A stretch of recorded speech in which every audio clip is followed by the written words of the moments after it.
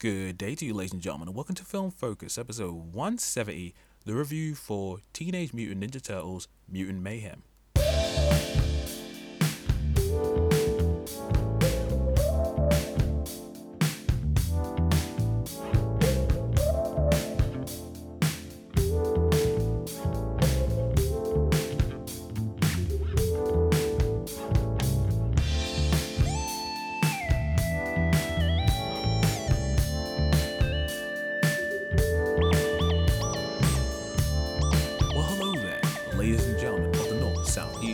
And welcome to another episode of Film Focus. I'm your host, the Hyperson55, and I'm glad you decided to join me for another episode of film-related discussion. And yes, it's once again time to talk about them Ninja Turtles. The Teenage Mutant Ninja Turtles are back with a new animated film, and it's got a lot of buzz going into it.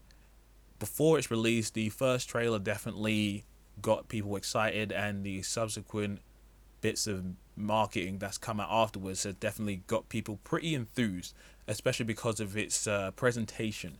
The visuals on display are definitely taking notes out of the book of the Spider-Verse films, which seems to be this rallying film that's allowing studios to finally step outside of the basic boundaries of what 3D animated films have looked like for the last how many years, and tries new and interesting styles. And I think literally within the last 2 years specifically, we've started to see a lot of interesting variation. And 2023 so far seems to be that year where a lot of variation is starting to show up in the way in which things are being presented, not only when it comes to their art style, but also the way in which the cinematography and the camera angles are handled, or obviously the utilization of different frame rates in terms of the smoothness of the animation and all that. So I was super curious about this film. I would say I was excited, but not crazy excited.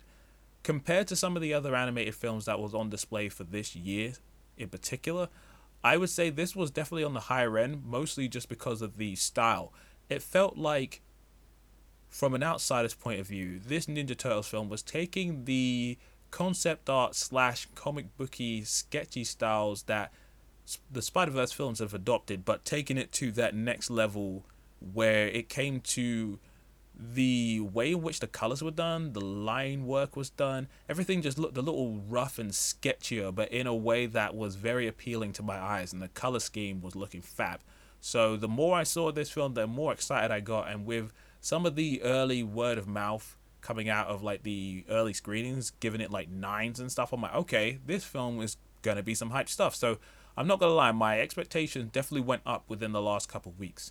And just in terms of my history of the Ninja Turtles, I would say the Ninja Turtles are they're something that I've always wanted to like more than I did, but it just never really appealed to me in the way in which I wanted. I was a bit too old for the Ninja Turtles by the time that I was growing up. I wouldn't say like, I was like too old to be watching it. It was more so that I think if I had been born in the 80s and grew up with it, I think I would have had a greater attachment to it. I watched it when it aired in the UK a little bit on VHS and stuff, but it was never really my thing. I more or less just gravitated towards all the other weird animal like things on TV, like the Street Sharks or the Biker Mice from Mars, or like Beast Wars, or gargoyles. Even though they're technically not animals, they're like more crazy beasts made out of stone. But anyway, you get my point.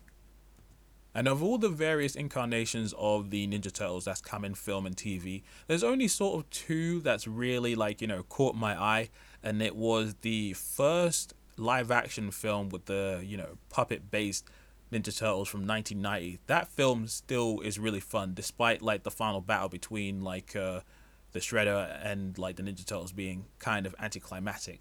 And the 2003 animated show that used to air on Fox Kids over here, I loved that show. Even though I never watched it to its completion, I loved the intro, I liked the look of the show, and it was the first version of the Ninja Turtles for me that showed off how cool they could be in animation, where they were utilizing their weapons, they looked cool, they were going up against like pretty cool bad guys, and it had a little bit more of a serious edge than the more cartoony, happy-go-lucky, 80s TV show. And I know that there's been some interesting things done with was it Rise of the Ninja Turtles? I can't remember what the name of that bloody like newest animated show is. But with the crazy animation that those guys are doing in that show, it's mad. It's definitely looking like some crazy anime related material. But all that rambling aside, what is Mutant Mayhem like, this new film? Well, I will tell you in this review, and as per usual, we'll talk about story, characters, presentation, and overall conclusions. So without further ado, let's jump in.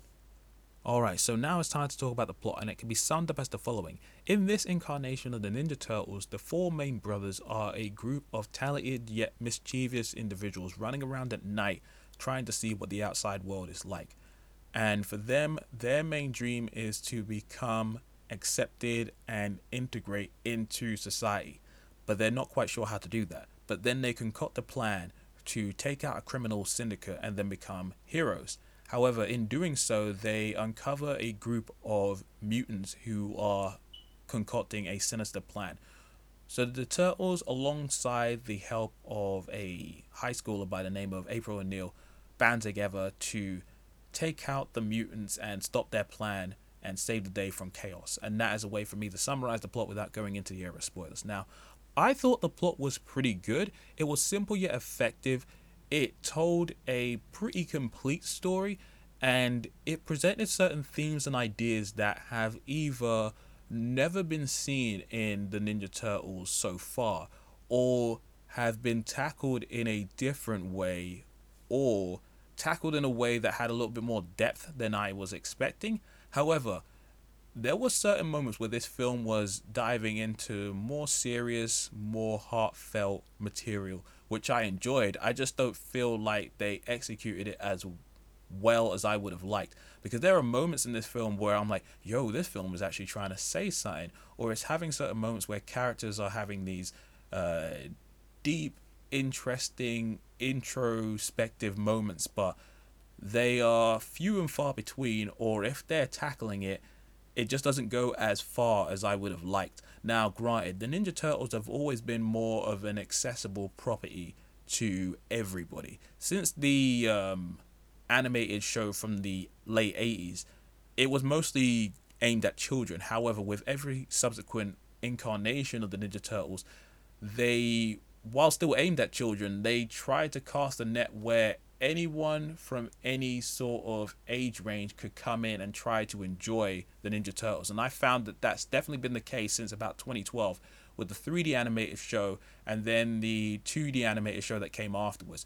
And while I know the Michael Bay produced Ninja Turtles films, at least attempted to try and capture something that was a little older for people, especially with the 2014 one, I think that film took it a little too seriously and had a few too many Bayisms implemented into those live action films that just didn't work. So when they tried to make things a little bit more comedic with the second one in 2016, I believe, that film, even though it felt more like a live action version of the classic Ninja Turtles series, for me, that one just went a little too far in the silly end and just became a little nonsensical.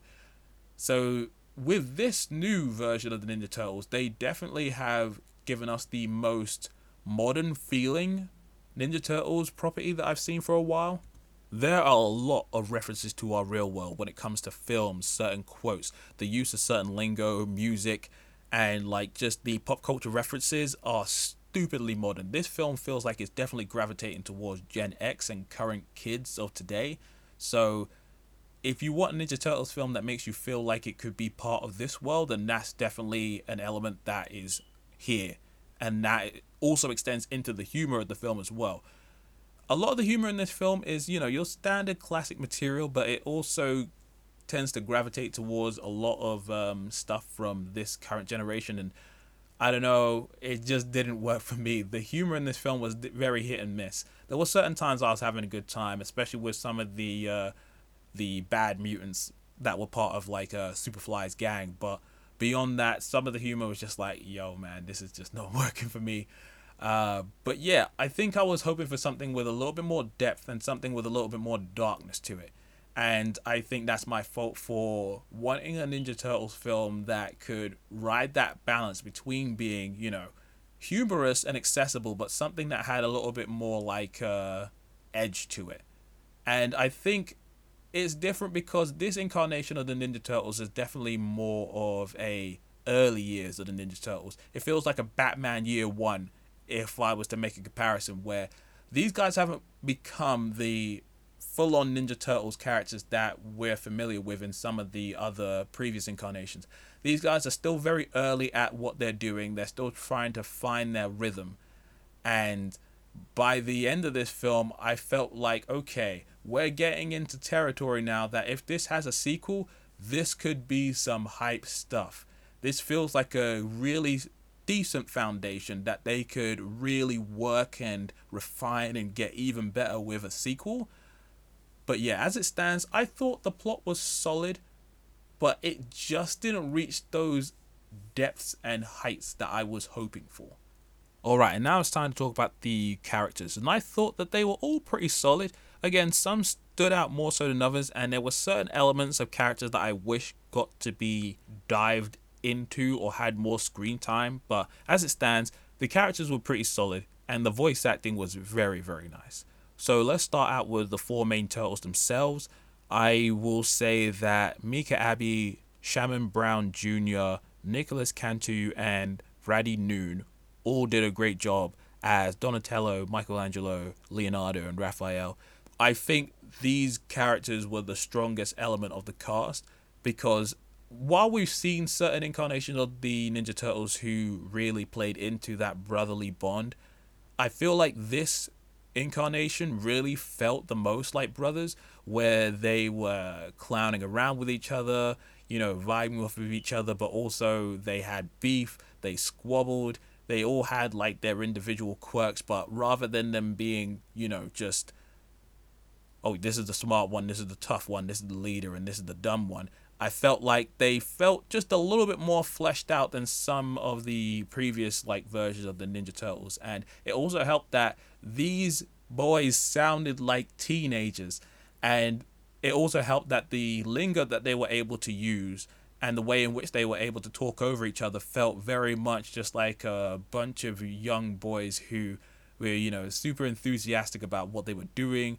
how they were living, and, getting into trouble and all this other sort of stuff. So the brothers were great. I found that they were pretty good.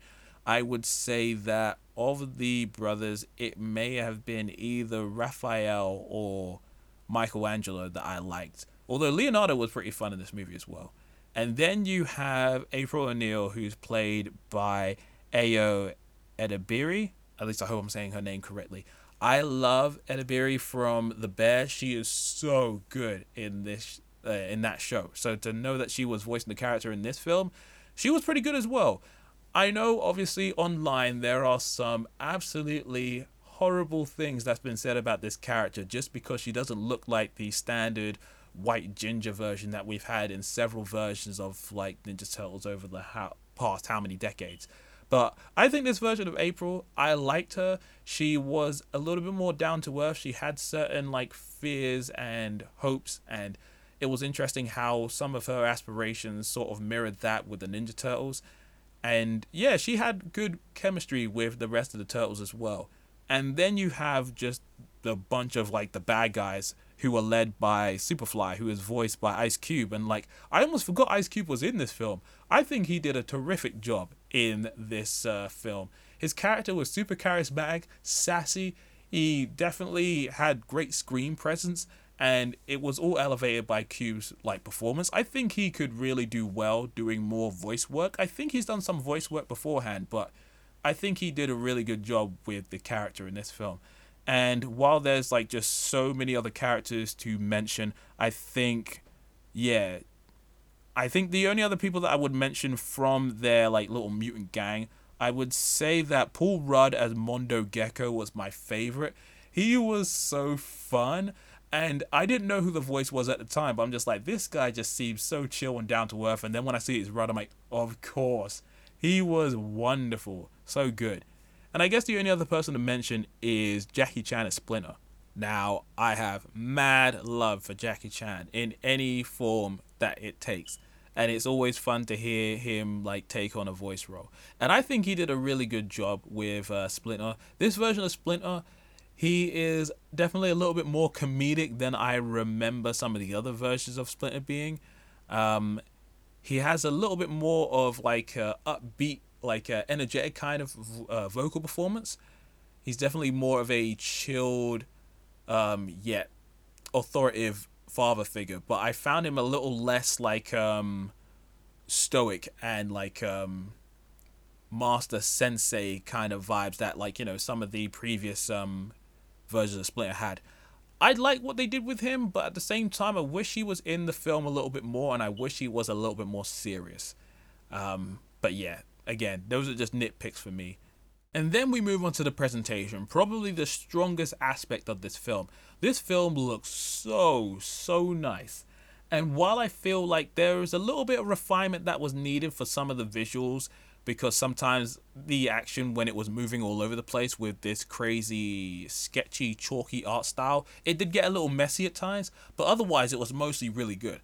Just the way that the film is framed, from being on the rooftops to some of the interior locations, there's a strong use of color and lighting where everything just sort of stands out, especially when the mutants are involved.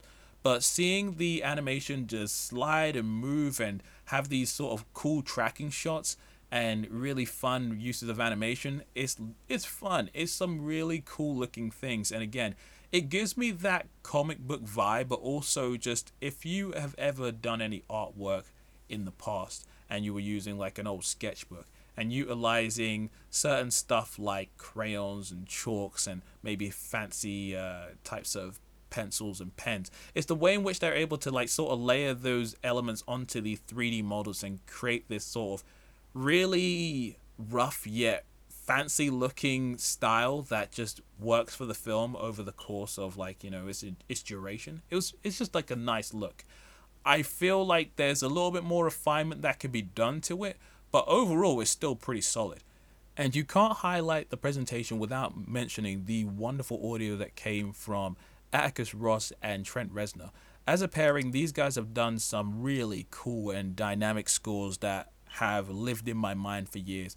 Mostly the stuff that was done with The Social Network, Gone Girl, and Soul from 2020. And they created a score that was very atmospheric, cool, intense, had its moments, especially, I think the score was at its best when it was highlighting some of these more sinister or action-packed moments. And part of it definitely felt like it was vibing with the energy that the Spider-Verse films had on a couple of occasions. But I feel like this film had enough of its own identity to stand out. And then on top of that, you had the soundtrack, which had a lot of interesting uses of hip-hop, especially from the 90s. And it was utilized in some pretty good ways, although there were certain songs in this film where I'm just like, yeah, I could have done without that song. And there were certain moments where I'm like, yeah, there was one too many tracks. But otherwise, it wasn't as overbearing as, say, something like the Mario movie, which was just absolutely atrocious. Alright, so now it's time to talk about the conclusion. Overall, I would say Mutant Mayhem is a good time. And if you have no attachment to the Ninja Turtles franchise but would like to see a cool animated film, then this is definitely for you. I would say if you have attachment to the franchise, you may not like the way this film tampers with the established lore of certain characters and plot points, but if you have an open mind, you'll still have a good time. I think the strongest aspects of this film is the presentation and the relationship between the brothers and some of the voice acting as well.